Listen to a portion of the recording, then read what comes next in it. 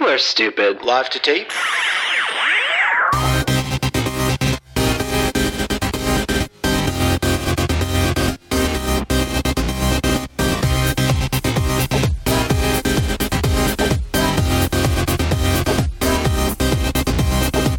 Welcome to Millennial Season 4, Episode 12. I'm Andrew.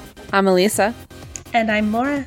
And we are joined by one of our friends this week. Welcome back to the show, Pamela. Hi.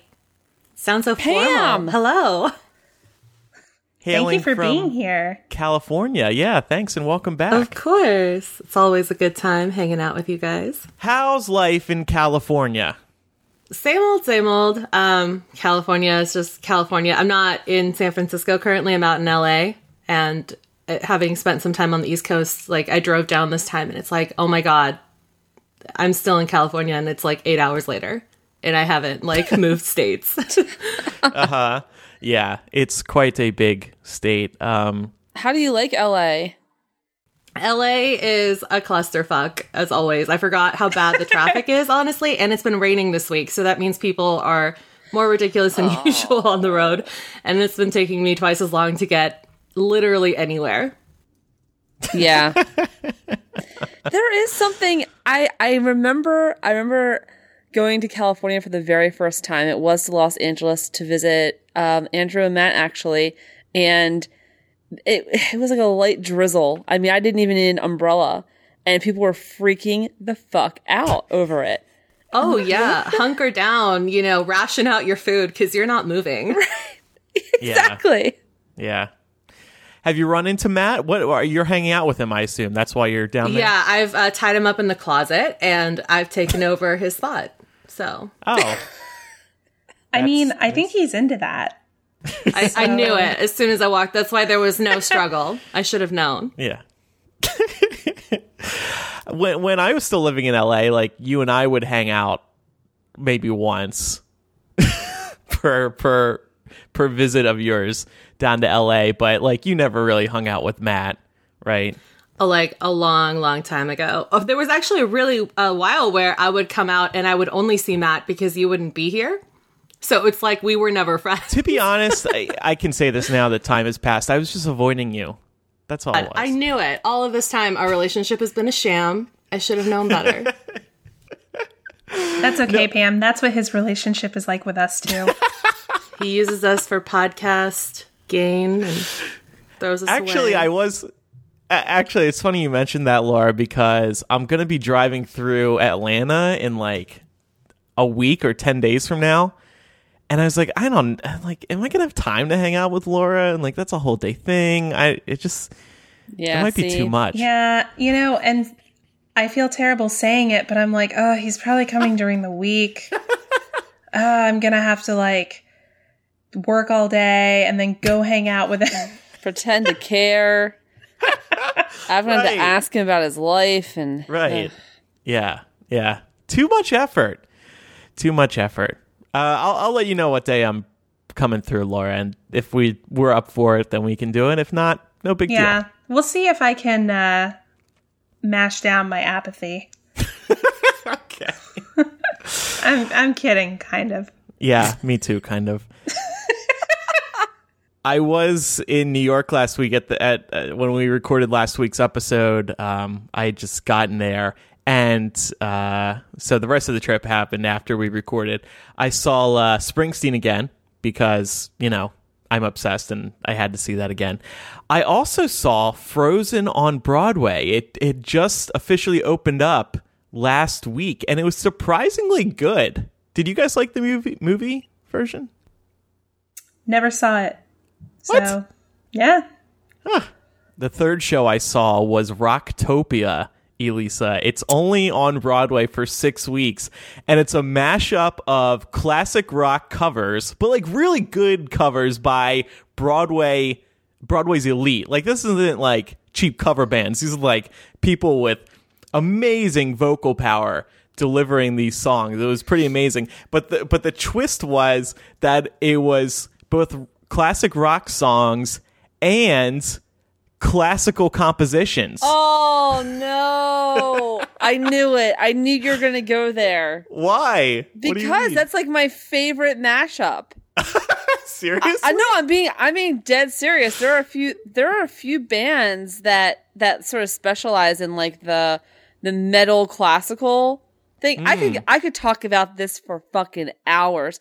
If you like study the history of music, there's like a very clear linear correlation between classical music and how that progressed into like blues and jazz and funk and then rock and then metal.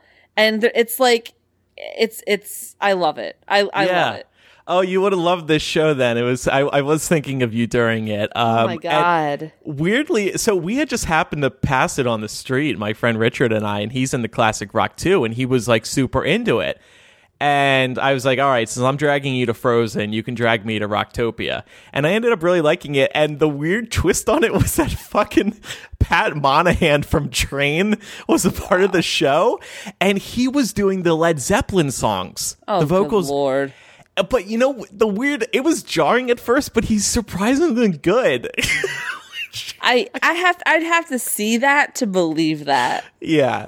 I understand. But that sounds really cool. I can't believe that exists and I hadn't heard of that. That's like, God, so up my alley.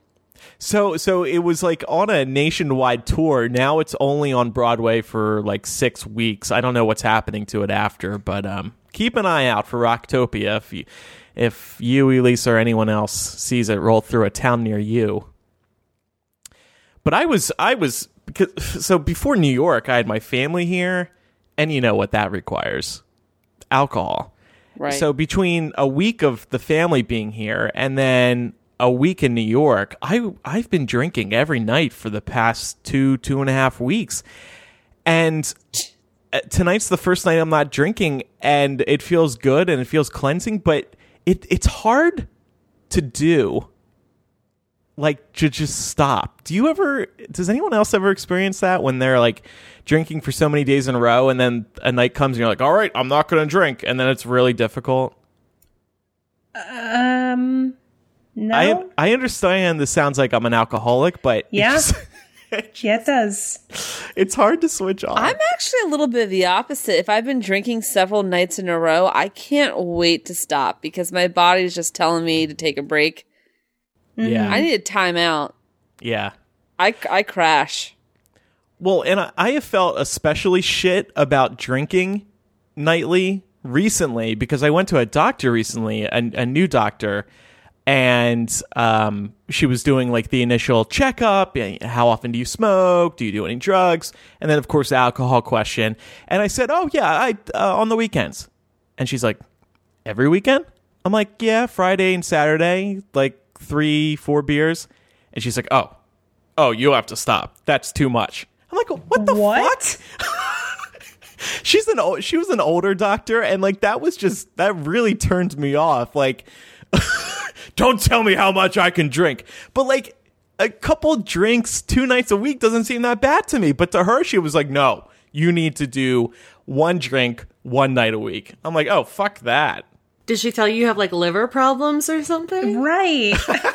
No, but she was like, later on down the road, you might, if you keep up that. But anything can happen habit. later on down the road. We'll find out.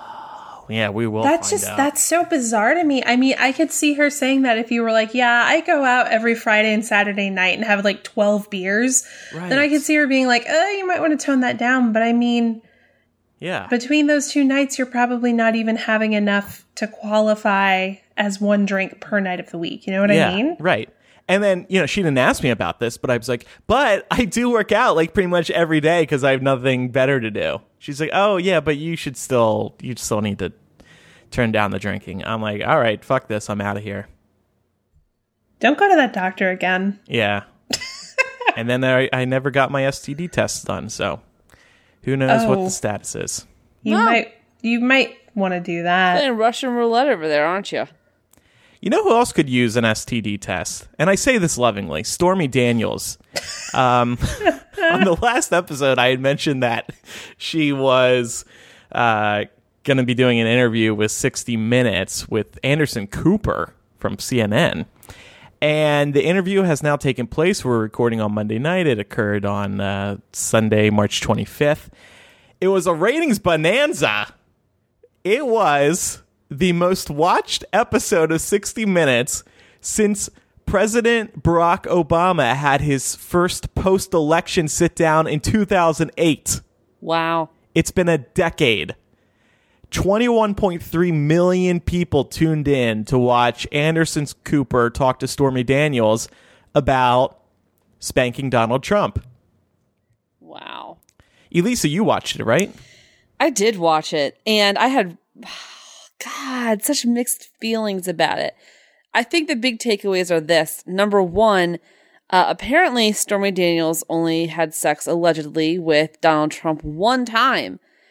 We keep using this word affair, and to me that, at least to me, that sort of implies that there was something ongoing. But by her own admission, she only had sex with Donald Trump once. She said she was asked explicitly if she was attracted to him, and she said no. And then Anderson Cooper asked, did you even want to have sex with him? And she said no. And she was very clear, however, that it was consensual. She just wasn't particularly emotionally or physically into it. That I thought was a little surprising. I expected this to be like a full-fledged affair where, you know, they kept seeing each other over and over and over again, and apparently it wasn't. But other than that, I don't know. I kind of felt like because of that, it was a little bit of a letdown. Like, all we really learned from it was that it happened one time. And it seemed to me that the bigger story was her accusation that she had been threatened. She did go into some detail about how someone associated with the Trump organization, according to her, threatened her and her family, I think, saying, you know, if you know what's good for you, basically, you'll leave Mr. Trump alone. That was a revelation, I'll admit. Yeah, she said she was going into a gym with her daughter, her young daughter, and that's when the person came up and threatened her.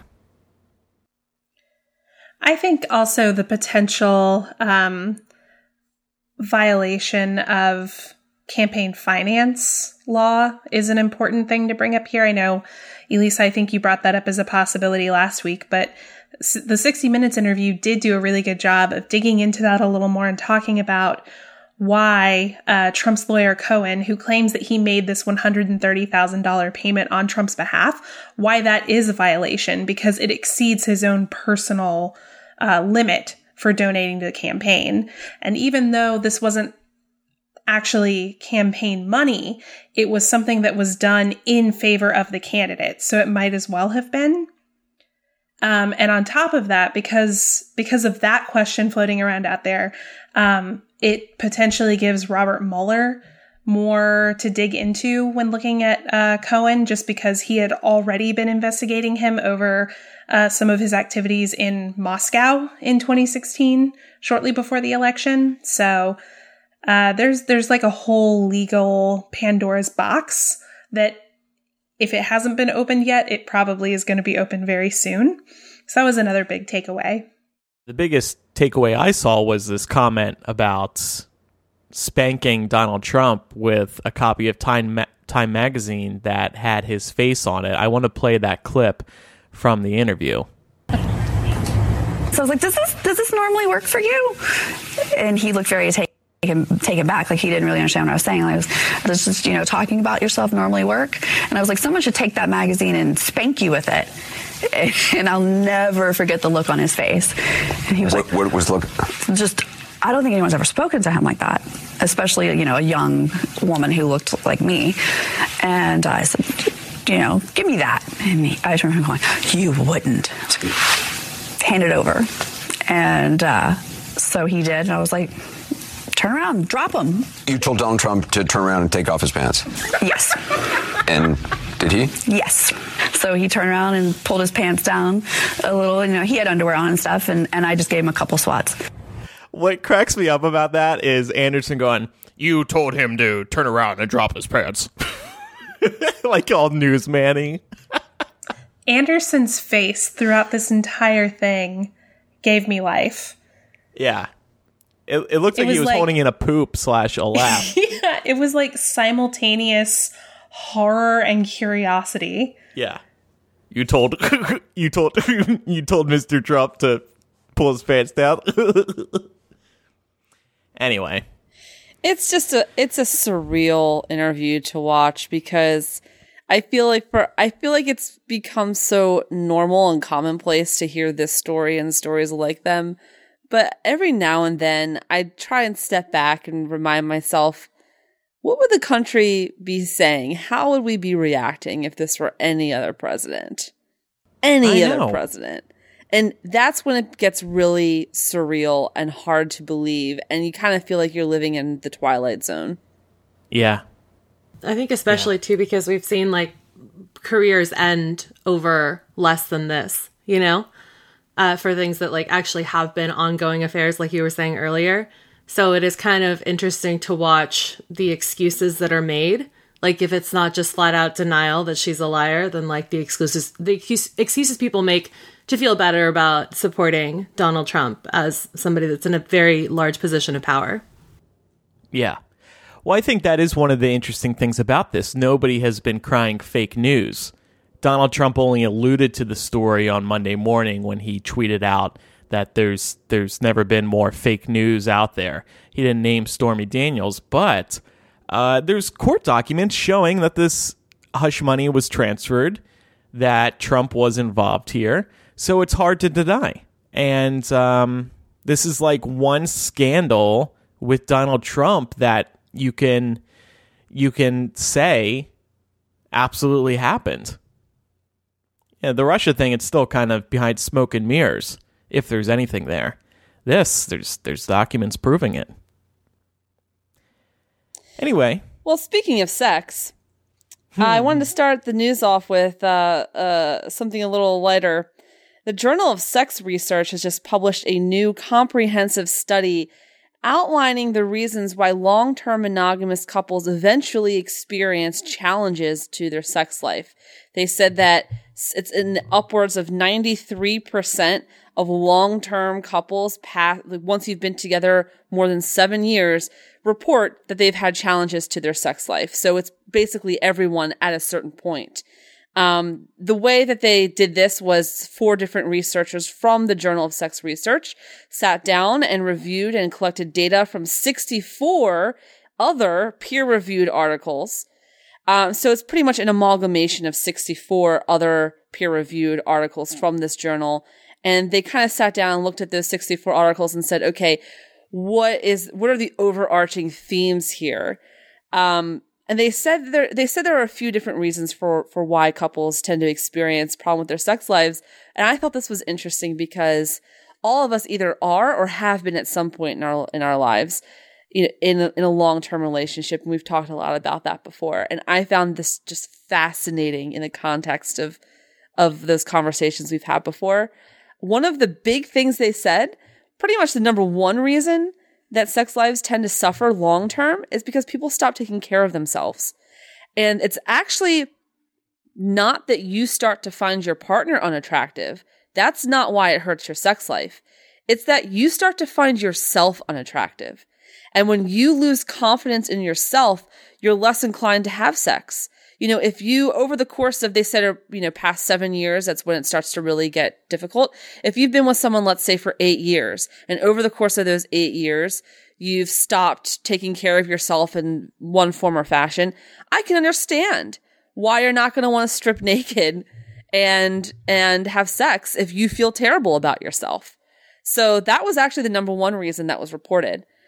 Second reason, a failure to manage stress levels. So over time, when you move in together, you have a mortgage, or if you ever have kids, you start to get really stressed out by life, and stress is just a sex killer.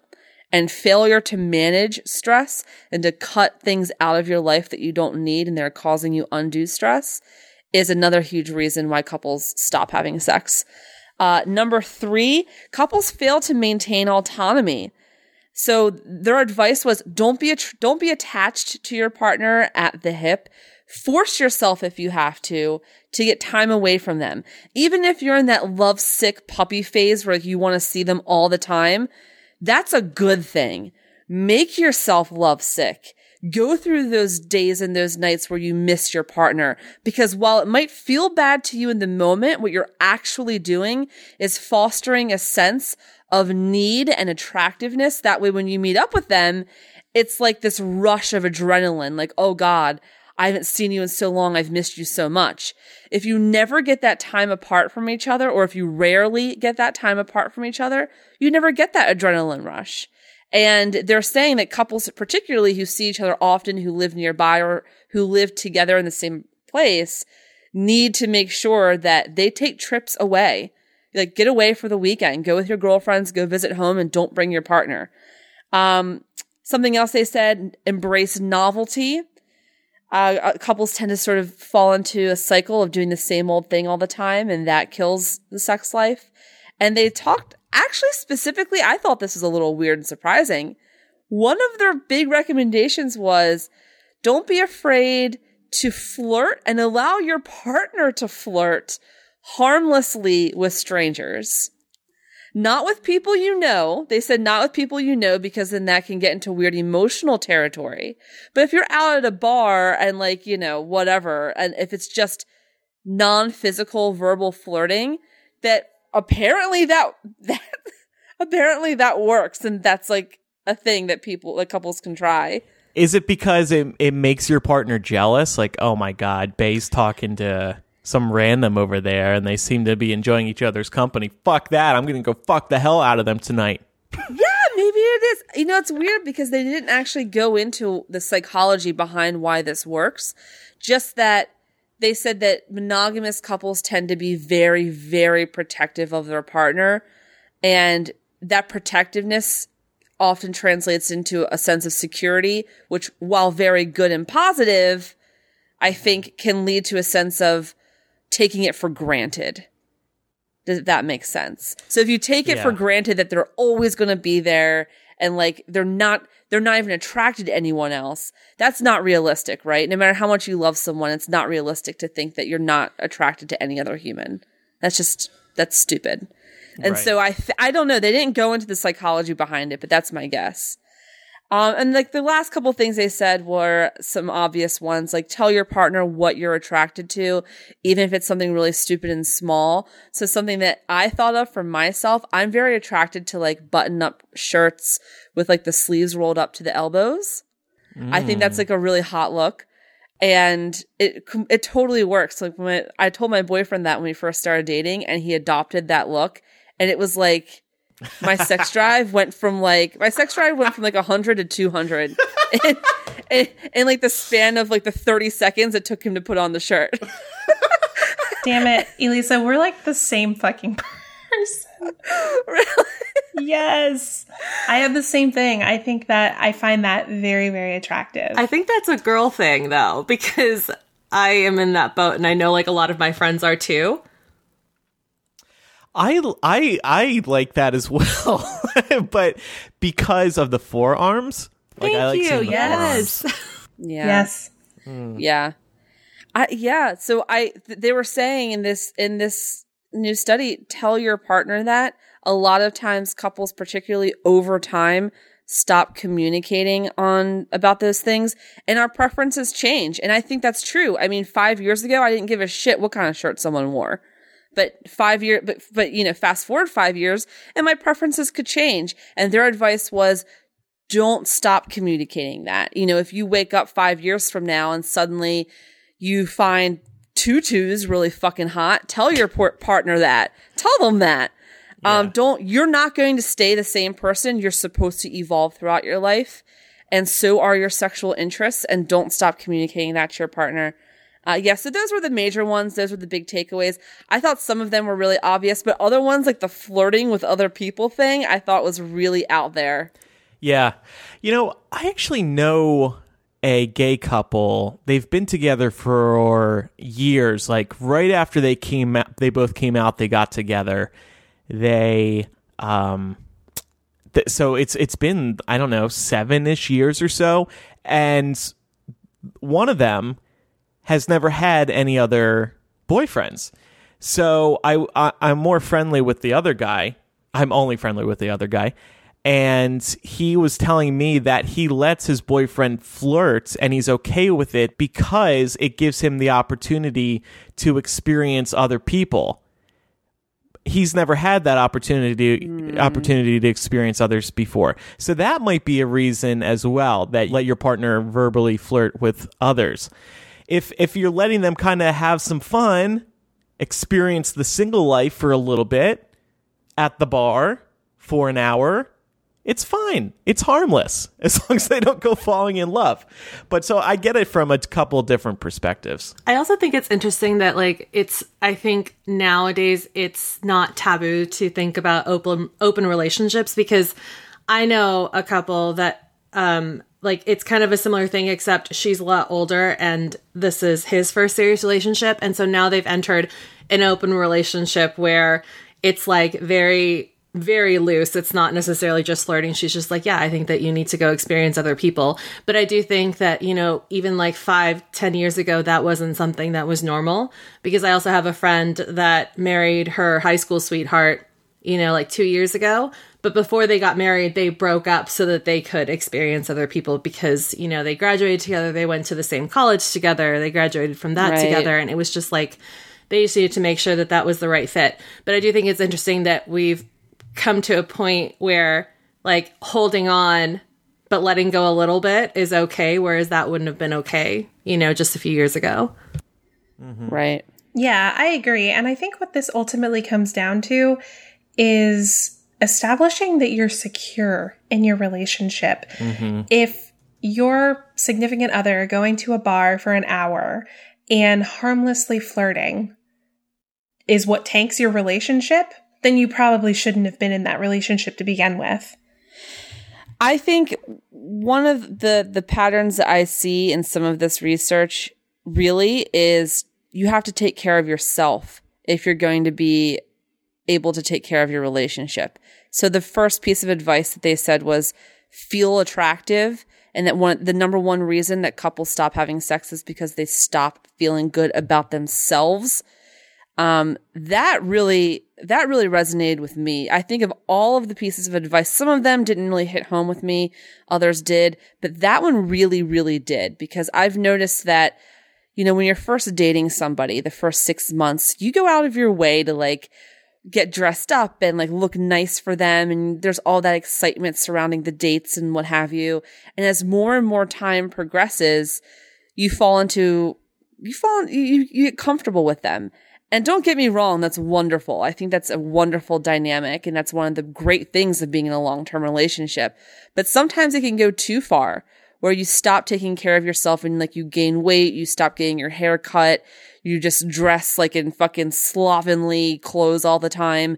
And while there's nothing inherently wrong with that, it does hurt your own self-confidence. And I've experienced that. So I think one of the number one takeaways from this research to me was you have to take care of yourself. And it's not selfish to do so. You're actually helping your relationship by doing so. Yeah. And I think that including the other person in that, even in little ways, is really helpful. I went through that phase in my current relationship where early on, there was that excitement about getting ready and looking my best. And, it was super early on. So I didn't want my boyfriend to see me without makeup yet, that kind of stuff. But of course, as time has gone on, we're way more comfortable with that. And I feel like I'm more often not wearing makeup in front of him than when I do. But when I do, I'll do little things like come out with my eyeshadow palette and be like, hey, I need your help. Can you pick out a dark color, a medium color, and a light color? So he's kind of involved in that process. And then I can go do it and he'll be like, oh, that came out really cool, And so it's just a different way for us to bond, but also for me to feel attractive. Yeah. That's cute. When we're pretty gross. I tend to be introverted, so when I can let somebody into my world, so to speak, I know that they're a good person. Because a lot of time I like my alone time. I like just sitting back and maybe playing a video game or just watching something stupid on television. And if I can share that with somebody and not have to like go out of my way to do extra things, Right. that person will like naturally fit into my existing life and vice versa, then that's awesome. I also think, I was just going to say really quickly, it's important to know, like, remember to validate your partner. Like, if you're always the one getting validation, you know, like, oh, you look nice Yeah. today. And I think it's like, sometimes it's harder for girls to be instigators. But that's really important too, because like your boyfriend or girlfriend want to know that you're attracted to them and that you think Yes. that they look good and stuff like that. So just like Yes. making sure that those compliments are going both ways is really important. Totally I agree. agree. Totally agree. Yeah. Pam, Laura, Elisa, I find all of you attractive. I've been trying to hop on that, Andrew, for a good 10 years. Yeah. So, More than 10 years at this point. Too little, Shit. too late. yeah. I tried.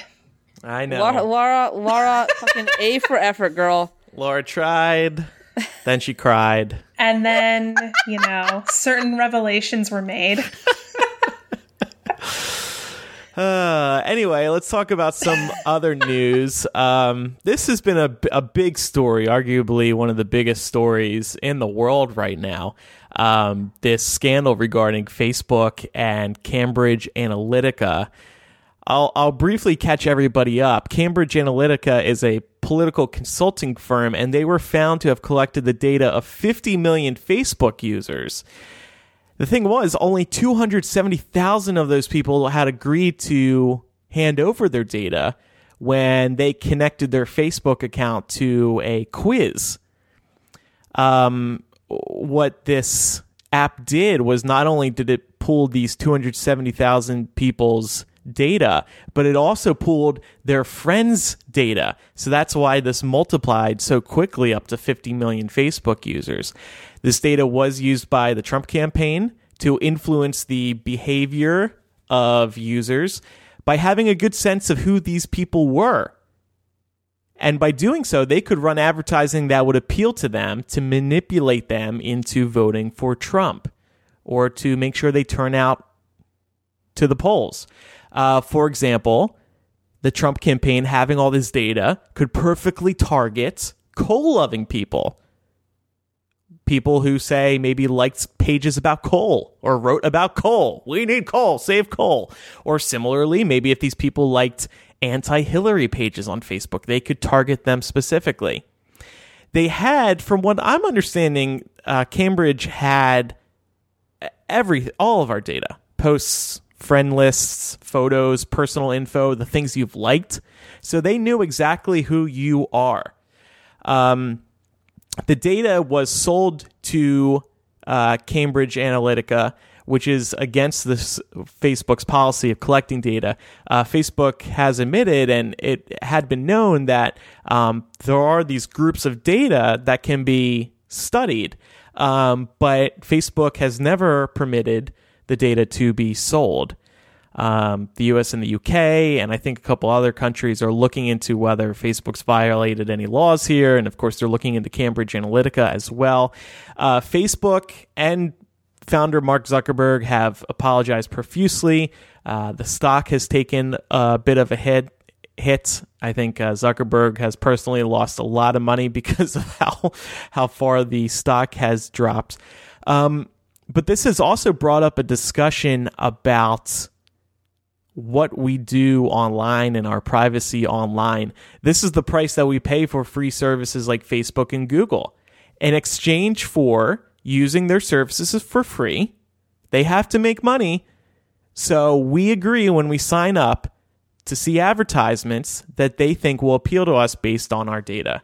And we all know those types of ads. You go on Amazon and you search for certain types of products, and then suddenly you're seeing those same products in your Facebook feed, or in your Gmail, or in your Google search results.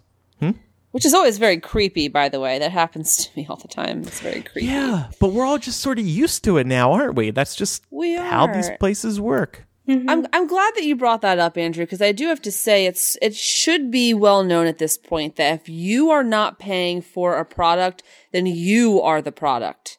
And your profile, your data is being sold, and that's how they make their money. And that is the non-monetary price that we all pay for using a free service. And I think that you're right. I think that to some extent, none of us should be terribly shocked or galled by this, because I think that's a little disingenuous. I think that we'd be kind of lying to ourselves if we said, oh my goodness, my stars, I had no idea that anything like this was happening. Like, yeah, but you kind of did, because those are the whole terms and conditions of a service like Facebook. That being said, I think the actually galling part of this is that while we should know and we should understand that our data is going to be used and sold, that doesn't necessarily mean that we should know and accept that it's going to be used and sold for political purposes. You know, I think we've all understood, like Andrew was saying, that our data is going to be used and sold. You know, if you want to sell me a fucking jacket, fine. If you're trying to get into my head to see like what my favorite television drama is at the moment, okay.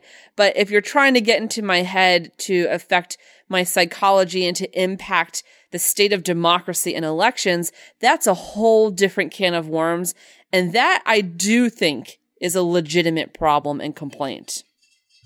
Oh, absolutely. Wasn't part of this research just looking at general moods of people who are really active on social media? So like they had a group of participants who they showed only really negative stories to, and then people that they showed really positive stories to, right, to like monitor the mental effects on these people.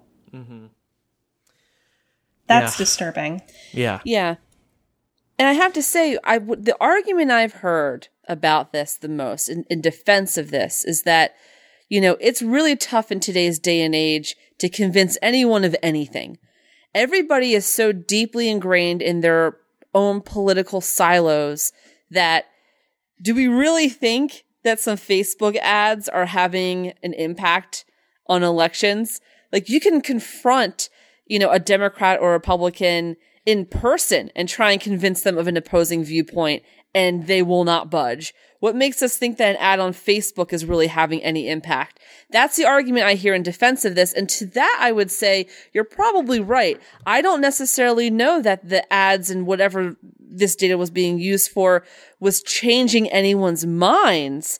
What I do think it probably succeeded in doing was the enthusiasm gap, convincing people to actually go out and vote and do something. So I don't know that this was successful, that the data usage here was necessarily even trying to change anyone's opinion. I think what it was trying to do was convince people to act and to vote for people who normally wouldn't. I also think that it's like that affirmation culture is like, that's a really good point to make, because that's also the reason why people don't like to stray from like the news networks that give them, you know, coverage that makes them feel comfortable with the way that they're portraying their spin. You know, it's not things that we don't already know happen. Anything that you consume in the media is going to have some kind of viewpoint. But, you know, we as society, we just need to know that it's important to kind of pick out the facts and form our own opinions. But a lot of people don't want to do that. So having an ad that just affirms your point of view is just going to make you think like, see, I was right. Like, look, everybody says I'm right. And I think that goes a long way too, as far as, you know, influencing people to rally behind their thought processes, like you were saying. Yeah. Yeah, I think that's what was going on here. They were getting posts that say, Hillary's going to take away our coal. Hillary's going to take away our guns. Oh my God, I need to get out and vote so I can keep our Second Amendment alive or keep our coal alive. They were striking an emotion, reinforcing a feeling that you already had to make sure that you go out and vote. Does this make any of us want to delete Facebook? There was this whole delete Facebook hashtag. We don't know how many people actually deleted their Facebooks. I know, who's that guy who runs Tesla? Elon Musk. He was dared to delete the Facebook page for Tesla and another one of his companies, SpaceX, I believe. And he was like, okay. and he deleted it. Hundreds of thousands of people no longer getting Tesla and SpaceX updates. But other than that, I haven't seen many high-profile departures from Facebook. Has this made any of us second-guess what we're doing on Facebook? Not really, to be honest. Andrew, you and I talked about this briefly a little bit earlier, but there's part of me that feels apathetic about this because I don't feel personally impacted based on the target demographic of people that this was geared towards. I'm guessing I was not one of them. So it leads me to believe that hopefully my Facebook presence has not encouraged me to have a particular political leaning. I suppose there is some echo chamber bias there because most of my friends are on the liberal side of things. So we can kind of get into a cycle of regurgitating things that are going to make everyone happy to hear. But overall, I don't think Facebook has that big of an impact on my day-to-day life. And it's my primary point of contact for a lot of my international friends. So even if I wanted to delete it, I couldn't. I think that's the problem. Facebook has us all addicted in a variety of ways. For some people, it might just be Facebook Messenger, depending on that, to chat with people. For others, I know Laura, Elisa, and I, we use a private Facebook group to communicate with our listeners. I have another private Facebook group that I use to communicate with the Hypable writers. It's like, it's so ingrained in our lives at this point that there's just no getting out. As much as if it weren't for Facebook Messenger and these Facebook groups, and then of course I have to make fucking Facebook posts on the brand pages, I'd probably be out. I would think about it. I think there's something nice about not knowing what's going on in people's lives unless you talk to them. Well, and Facebook as a medium is kind of outdated. You know, it's like, I mean, when you look at, I don't want to look exactly at what the Gen Z kids are doing, but like so many of the kids who are high school age now don't even have Facebook. It's like all about Instagram and Snapchat and things like that. And I feel like Facebook has turned into this echo chamber of politics. So it's not even serving what its initial purpose was. And if I didn't need it to keep in touch with the people that I need to keep in touch with, I probably would have quit a long time ago. Yeah. All right, we have one more news story, but first, I want to tell you about this week's sponsor. They are ZipRecruiter.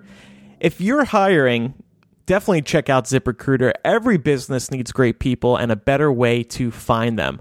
Something better than posting your job online and just praying for the right people to see it. It's a big internet out there. It's hard to get noticed. But ZipRecruiter learns what you're looking for, identifies people with the right experience, and invites them to apply to your job. These invitations have revolutionized how you find your next hire.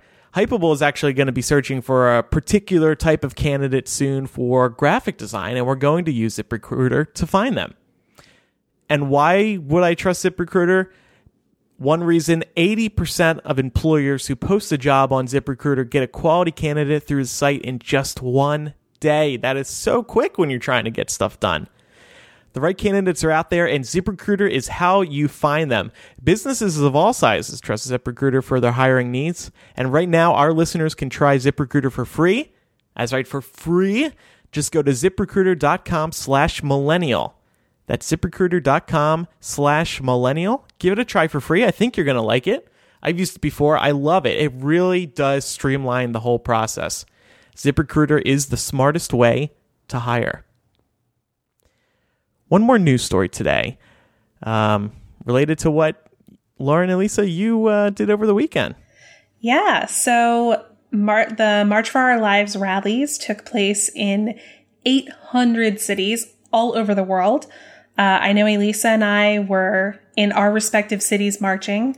Andrew and Pam, did you guys get to go, or did you get a chance to spectate? I spectated by watching it on TV. Okay, that counts. I spectated via Twitter because I was on red carpet duty, which is like the most LA response I could have ever given to you guys. I couldn't make it to the red carpet because the stupid March for Our Lives rally got in I would the have been, way. you know what? I would have been happy if that had been the case.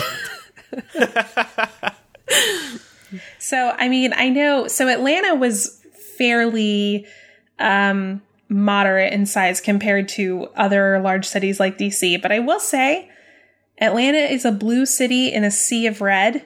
We are a very gun-friendly state. We have open carry laws. We have campus carry laws.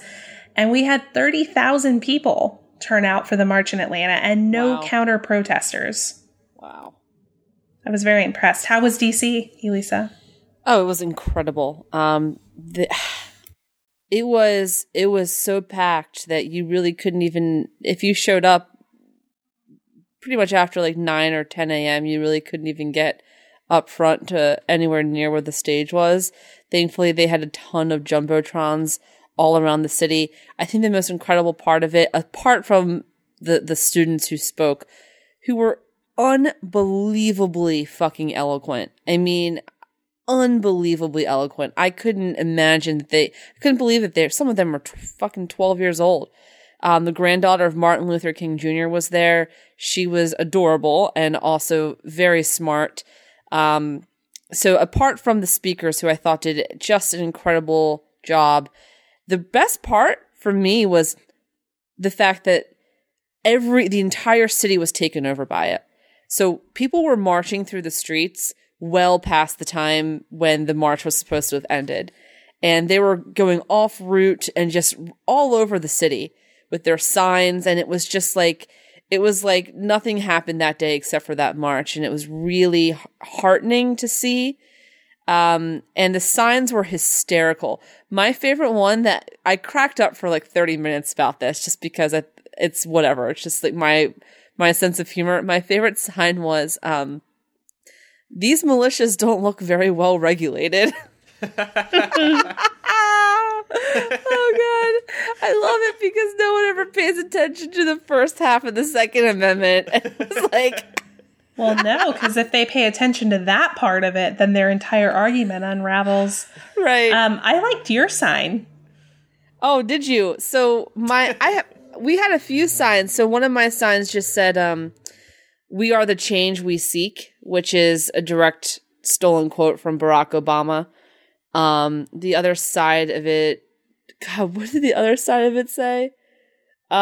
Sorry about this, NRA. Sending my thoughts and prayers.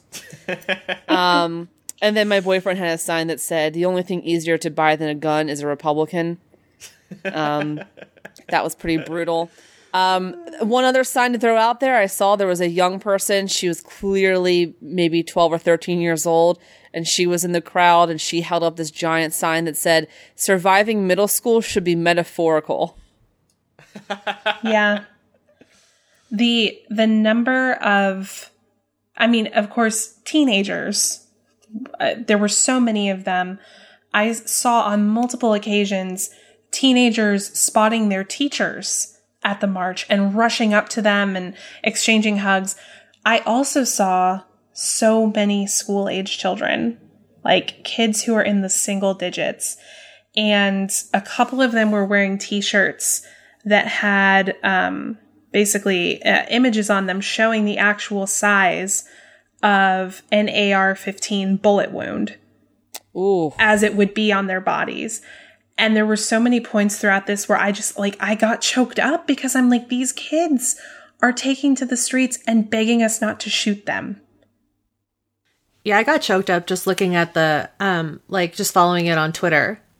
And it was just so moving to see so many students taking part in this, because I think that, like, unfortunately, you know, a lot of people that are adults in America and around the world, they don't take children seriously. And when there was the school walkout happened, I know a couple of people were saying, like, "Oh, well, don't you remember when you were in school, you would just like walk out because that's like last time in class." And I don't personally agree with that. But to see so many students taking time out of their Saturdays, like stepping away from all of these things we assume that they do, like play video games or like glue themselves to Snapchat and Instagram and stuff like that, to actually like go outside and take part. And everybody that was like interviewed on like local news stations too, so like eloquent, you know, from like the youngest kids to, you know, the kids that were a little bit older. It's really inspiring. Yeah, you know, I think part of the reason that some Republicans hate this so much and are calling some of these kids actors is because they can't believe that kids are able to, they're more eloquent than many of their elders, including Donald Trump. These kids are just, they're showing really good work. Yeah, I have to say, I have participated in more political demonstrations than I can count since I was like 15 years old. This was by far the most organized one that I have ever participated in. Yeah, I agree. And I was like, wow. Like, I mean, I have all the love in the world for the Women's March, but that shit was kind of, at least here, it was kind of a shit show. And like, it was just, this was seamless. It was so beautifully done. Everyone who spoke was incredibly poised. And we're talking 12 and 13-year-olds. We had here in Atlanta a couple of Parkland survivors who got up and addressed the crowd. One of them was 14, and he opened up his statement by introducing himself, saying his name, and then saying, "I am not a crisis actor." Wow. And I was like, Jesus fucking Christ. Like, I think back to myself at age 14, and I know that I would not have had the poise or the maturity to be able to stand up and do what these kids did. And unfortunately, there has been a pretty disgusting yet predictable response from the NRA and from NRA supporters. Just to give a taste of what that looked like, NRA has a TV channel, apparently, called NRA TV. I only learned this recently.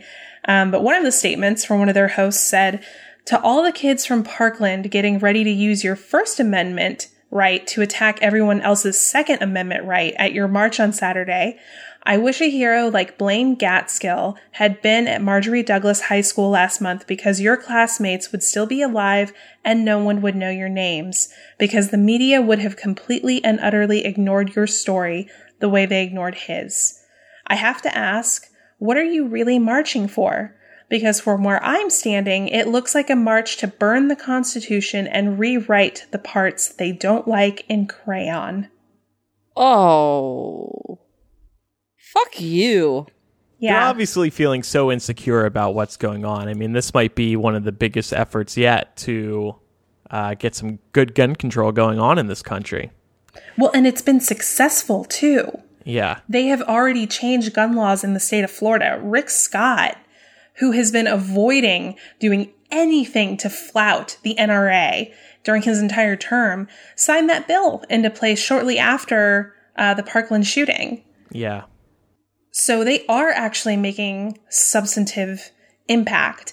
And this was something that I wanted to address here, because I feel like I have encountered in my personal life a number of people who don't actually understand that this movement has initiatives. They have substantive, manageable goals that they're working towards. It's not just a movement that says ban all guns. That's not what this is. So I wanted to highlight some of what is in their mission statement on their website. So the three main things are, they're looking to pass a law to ban the sale of assault rifles, like the ones used in Parkland, Las Vegas, Orlando, Aurora, Sandy Hook, etc. They're also looking to have a law passed prohibiting the sale of high-capacity magazines, like the ones used in the Parkland shooting. They also want to close the current loopholes in our background check laws that have allowed the perpetrators of mass shootings to obtain assault rifles legally. These are very clear plans that they have in place. And I feel like I have encountered so many people on both sides of the argument, actually, who think that this movement is just about getting rid of the guns. And that's not what this movement is. It's really fucking bizarre how they're always about, oh, they want to take our guns. They want to take our guns. This isn't difficult. Get rid of the bump stocks. Get rid of the magazines. Background checks. Like, why can't everybody agree? on these issues by this point. I think they do, is the funny part.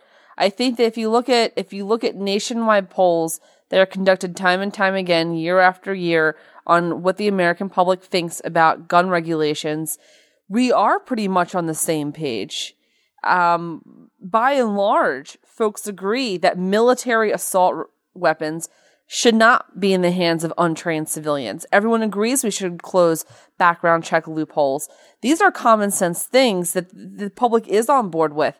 And yet, I think the reason that none of that happens is because the pro-gun lobby is successful in convincing folks that those are not the solutions that we're after. They're successful in changing the narrative to be about banning all guns. They create this straw man that they can then tear down, because otherwise everyone would agree with us being March for Our Lives supporters. So I think that the NRA and the pro-gun lobby in general is successful in convincing the public that if we give a little, they're going to take a lot.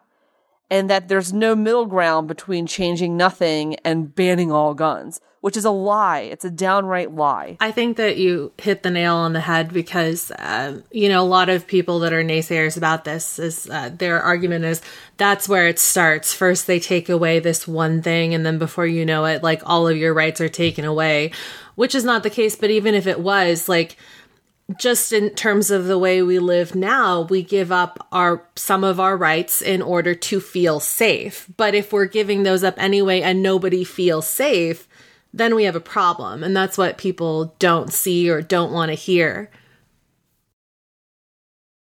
I just want to mention a couple of other things briefly. Gun control updates.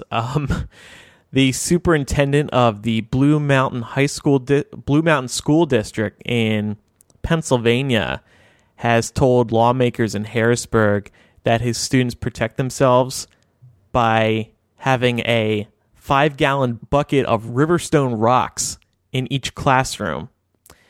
And he said, if an armed intruder attempts to gain entrance into any of our classrooms, they will face a classroom full of students armed with rocks and they will be stoned.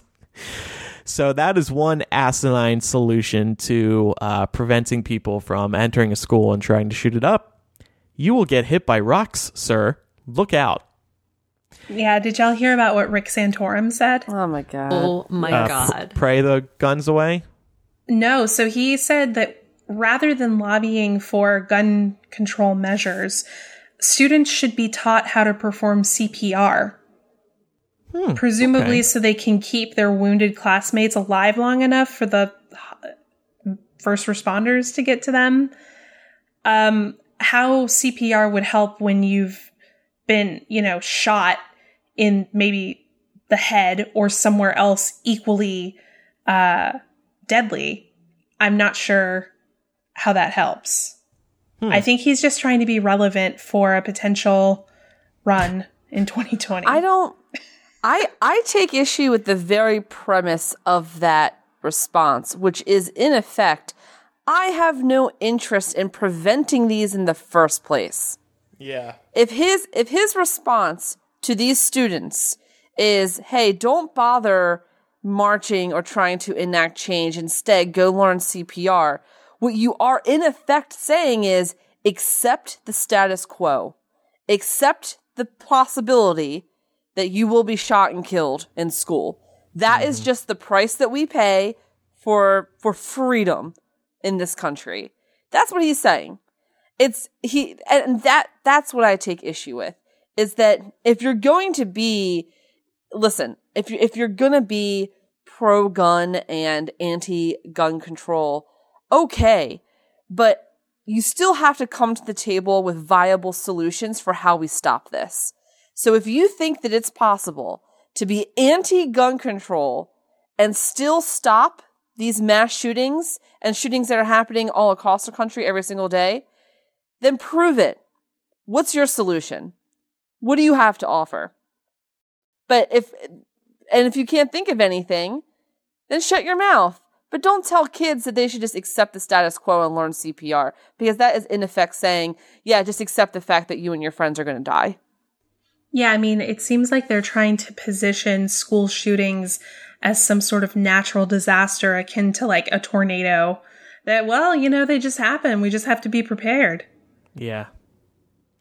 And then another stupid story to come out of all this is that beginning this week, the students of Stoneman Douglas, where this latest shooting took place, they're returning from spring break and now having to wear clear backpacks, which are provided by the school. So this obviously is a safety measure. The thinking is that if you can see what's inside each kid's backpack, they're not going to be bringing a gun into school. But when in the history of ever has two school shootings taken place at the same school? That's A. But B, there's major privacy concerns here.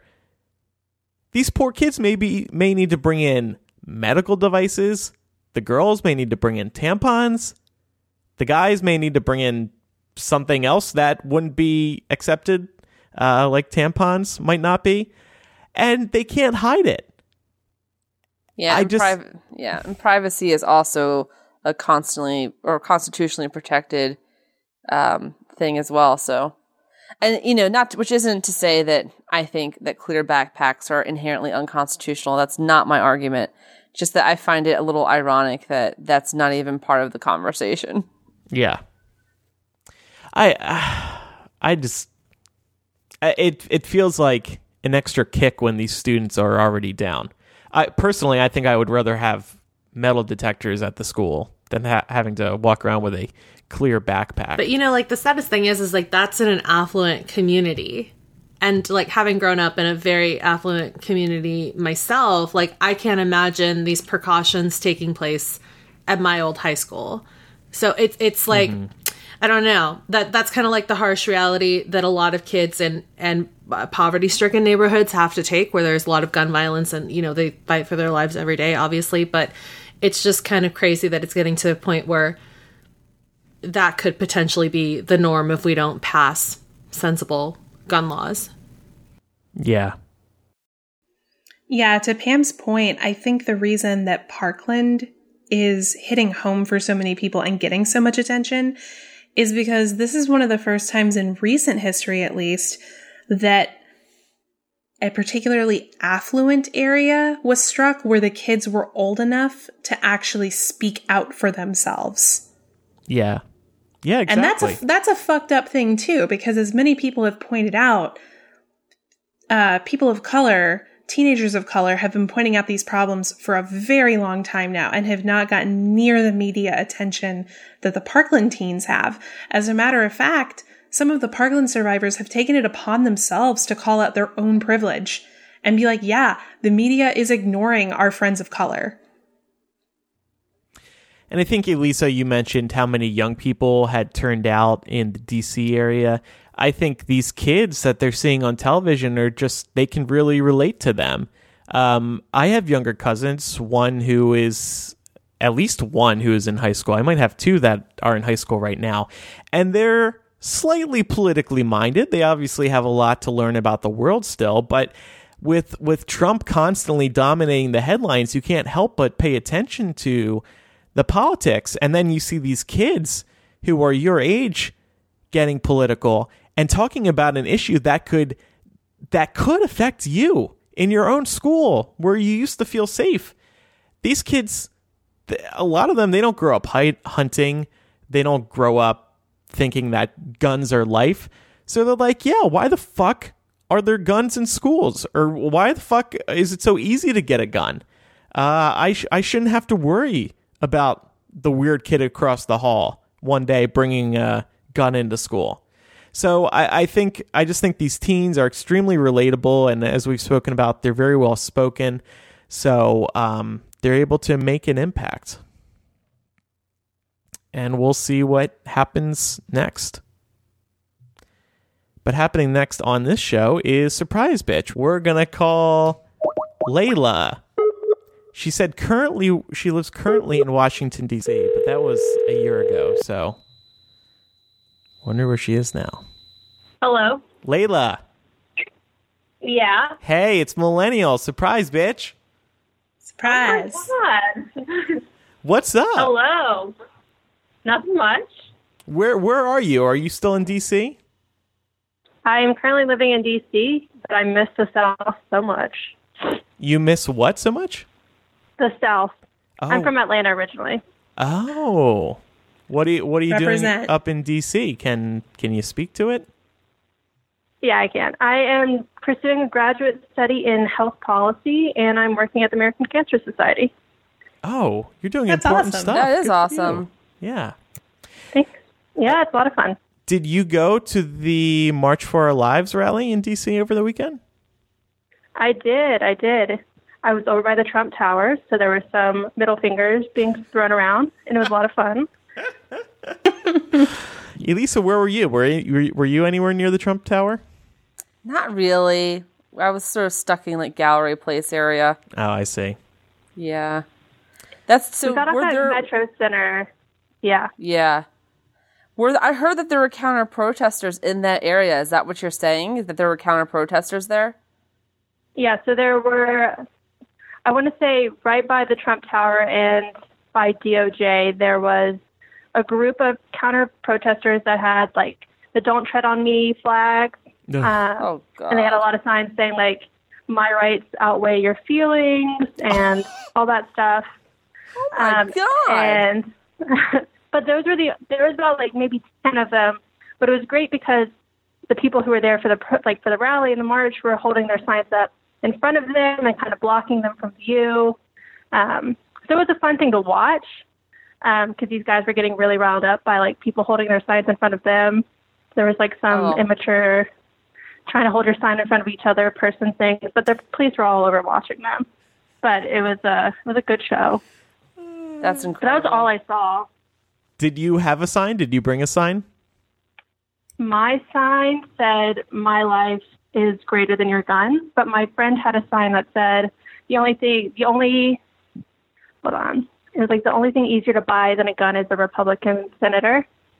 Oh, yeah, my boyfriend had something very similar to that.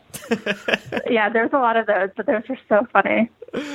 Yeah. There are some great signs this time around. I have to say, the left is so damn creative. Do we ever see creativity on the right? And I don't just mean at protests. I mean in the media, television shows, movies. I feel like all the creativity is amongst the liberals, the college Really? educated. That's where the memes come from. So, yeah. Yeah. Anytime agree. I see conservative memes, I just throw up in my mouth a little bit because they're so bad. They're like, they have yellow font on like really light backgrounds. Comic Yep. Sans usually.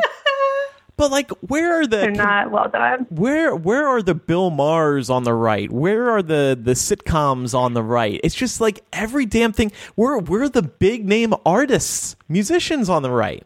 There are some Kid Rock. yeah, but That's it. he's not good. You know what I mean? Like where are the good people on the right?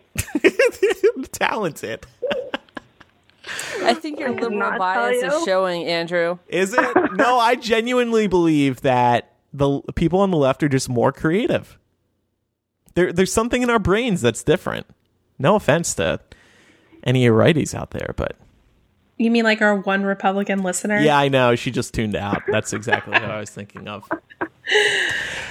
What do you miss about the South, Layla? And I hope I'm pronouncing your name right. You are. The food in Atlanta is just so much better than DC food. And like Mexican food, particularly. Yeah. There's just nothing here. Unless you know any, Elisa, I've yet to find a good restaurant out here. Mexican is tough to find, I feel like. I mean, good Mexican is. Yeah, well, especially in this Trump Yeah. era, they all left D.C. They don't want to be anywhere near D.C. This is, honestly, that's why I was a Hillary fan. I wanted a taco truck on every corner. Yeah, the There food is scene a in taco Atlanta truck near is me, which really is pretty good, but Oh. Yeah, everything in Atlanta is good. Like La Fonda, I miss that place so much. It's like a Cuban God, I love Mexican that restaurant. place. Yeah. You know what I love food-wise from Atlanta? It is Chick-fil-A. And I'm actually going to Atlanta in a couple weeks. Might see Laura, not sure. But I want to go to the original Chick-fil-A, which is called the Dwarf House. Have you been to the Dwarf House? Mm-hmm. Yeah, so they have two, I think. There was one, so I'm originally from outside of Atlanta, and there's one like off of 92 in the suburbs up in like Marietta, Woodstock area. They have a Dwarf House there, but I don't know where the original one is. Okay. Not sure. I need to go to the original. I need to go where it all started, where all that gay hate started. Take me there. I think they also have, like, their corporate office, I think you can go into. I could be wrong. Mm-hmm. You can. Oh! Yeah, they have a gift shop. Yeah. Oh! They have, like, True and Kathy's books and, like, notebooks of Chick-fil-A on them. Oh, my God. I want it all. And I'm pretty sure that Chick-fil-A is also affiliated with, like, it has its own restaurant that serves stuff apart from the typical Chick-fil-A menu. I think that's the Dwarf House. At the corporate office? Is that it? Maybe? I don't know. But I went there once on a field trip, I think, and they definitely have, like, a cafeteria with more than just, like, chicken sandwich and chicken nugget. Mm-hmm. Yeah. So there I knew somebody who worked there once who said that they make, like, a Chick-fil-A pizza. Oh, my God. My God. With, like, that sounds amazing. The Chick-fil-A sauce, that's the sauce. Laura, I'm so hungry. This sounds great. Laura, I'm going to be in town Thursday, April 5th. So clear your calendar or don't. We'll see. I might be very busy. Okay. Oh, man. We had an awkward riff about this earlier in the episode. You can listen later, Layla. It wasn't awkward. Will do. It was honest. Yeah. It's just, well, the point I was getting at earlier in the episode is when you grow up, you just don't see people as often anymore. You're busy. You got stuff to do. I was kind of fucking with Laura, but like in LA, I barely hung out with anybody anymore, except for the same like 4 or 5 people. I just can't be bothered to make an effort to hang out with people. Because you live too far away, dude. No. Like, no. That's the thing. In LA, if anywhere there's traffic, you don't want to go like 5 miles in any direction or more than that. Yeah, that's true. That's true. So I was just listening to Mugglecraft and Micah so that you ditched him in New York. So I guess that perfect example. I was in New York last week. Did I call up Micah? No. I can't be bothered to hang out with people. I was there with Richard. I couldn't go. It's a whole thing. You gotta, okay, when do you want to meet? Where are we gonna go? How long are we gonna stay there? As soon as I'm there, I'm like, all right, when can I leave? It's too much. Yep. Thank you. That's a perfect example. I straight up ignored Micah. I lived in New York. The beginning of it. Yeah, I heard. Well, I lived in New York for a couple of years, and I can count on one hand the number of times I saw Micah while I lived there. Now I'm thinking it's just a problem with Micah. Oh, it's definitely a problem with Micah because that fucker will come down to Maryland and not tell me ever. Fucking ever. And I find out about it way later. And he's like, oh, yeah, by the way, I was, like, in your neck of the woods, like, 3 days ago. Like, well, thanks for telling me that now, Micah. Just sits in his fucking chair all day. Doesn't call anybody. Oh, God. Yeah. See, I do that, though. I'm a ghoster. Yeah. I'll, like, not post anything on social media until after I've left the area. Oh, my God. Yeah, that reminds me of something else. So I posted about seeing Bruce the other night. I said how much I loved the show. Within seconds, somebody just replies to it, you're in NYC? What are you up to tomorrow? I didn't post this to invite you to try and hang out with me. I posted it to share that I love Bruce. If I wanted to hang out with you, I would have let you know. I hate when people say, you're in this city? Let's hang out. Fuck you. I didn't come clean about where I am so I can hang out with you. You're literally the embodiment of, I can't help it that I'm so popular right now. No, that's not what I'm saying. It was somebody that I knew. I didn't want to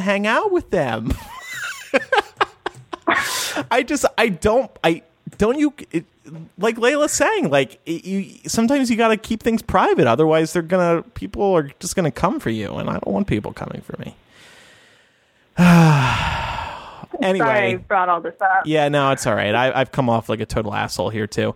Thank you, Layla, for your support. And good on you for going out to one of these rallies over the weekend. And have a good night. Yeah, you too. It's great listening and talking to you guys. Awesome. Thank you. Bye. Come back to Atlanta and work for the CDC.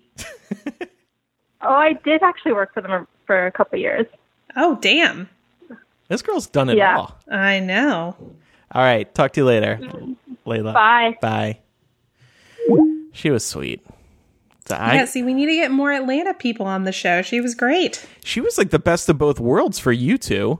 Living in DC area. She is doing what I've been trying to convince Laura to do forever, which is to move up here. Yeah. I mean, I did for 4 years. Yeah. It's your turn. Similarly, she has been doing what I've been telling Laura to do, which is go to the Chick-fil-A Jorth house.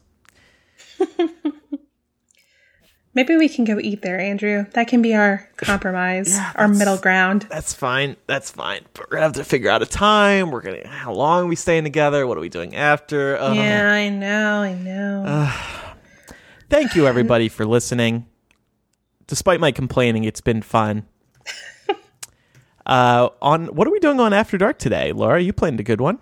Yeah, so we're going to be talking about partisan disconnect. So basically, some of the common topics that people from both sides of the political spectrum are sort of willing to move their goalposts on in favor of political expediency. So we're going to talk about things that people are willing to compromise their values on and why we think they're okay with moving the goalposts on those particular topics. Yeah, that's going to be fun. You're going to be able to hear that over at patreon.com/millennial. Thanks to everybody who has been listening live, including Catherine, JY, Matt, Yeshi, Katie, Victor, Maeve, Julie, who's listening for her first time today. They're all getting early access to the episode over at patreon.com/millennial by tuning in to the live stream. Bunch of other benefits over there as well. After Dark, hashing it out, access to our show doc so you can see what we're planning for the week ahead, a physical gift every year, associate producer status, which lets you chime in on what we're talking about on certain episodes, and of course, surprise, bitch, you're a millennial. Pam, thanks for joining us. It was nice having you back on. Thanks for having me. It's fun. How much longer are you in LA for? I haven't decided yet, but I'm trying to leave like tomorrow or Wednesday. It's absence makes the heart grow fonder. Oh, yes. LA is your long distance lover, isn't she? My dirty mistress. And your friend Michelle. I mean, you two, Laura and Elisa, that's a friendship, but Pamela and Michelle, that's a friendship too. Also long distance. We're the lesser West Coast version. Nah. I wouldn't say lesser. It's just we're East Side, West Side. It's like Pac and Biggie status. There we go. Yeah, exactly. Thank you, everybody, for listening. I'm Andrew. I'm Elisa. I'm Laura. And I'm Pamela. See everybody next time. Goodbye.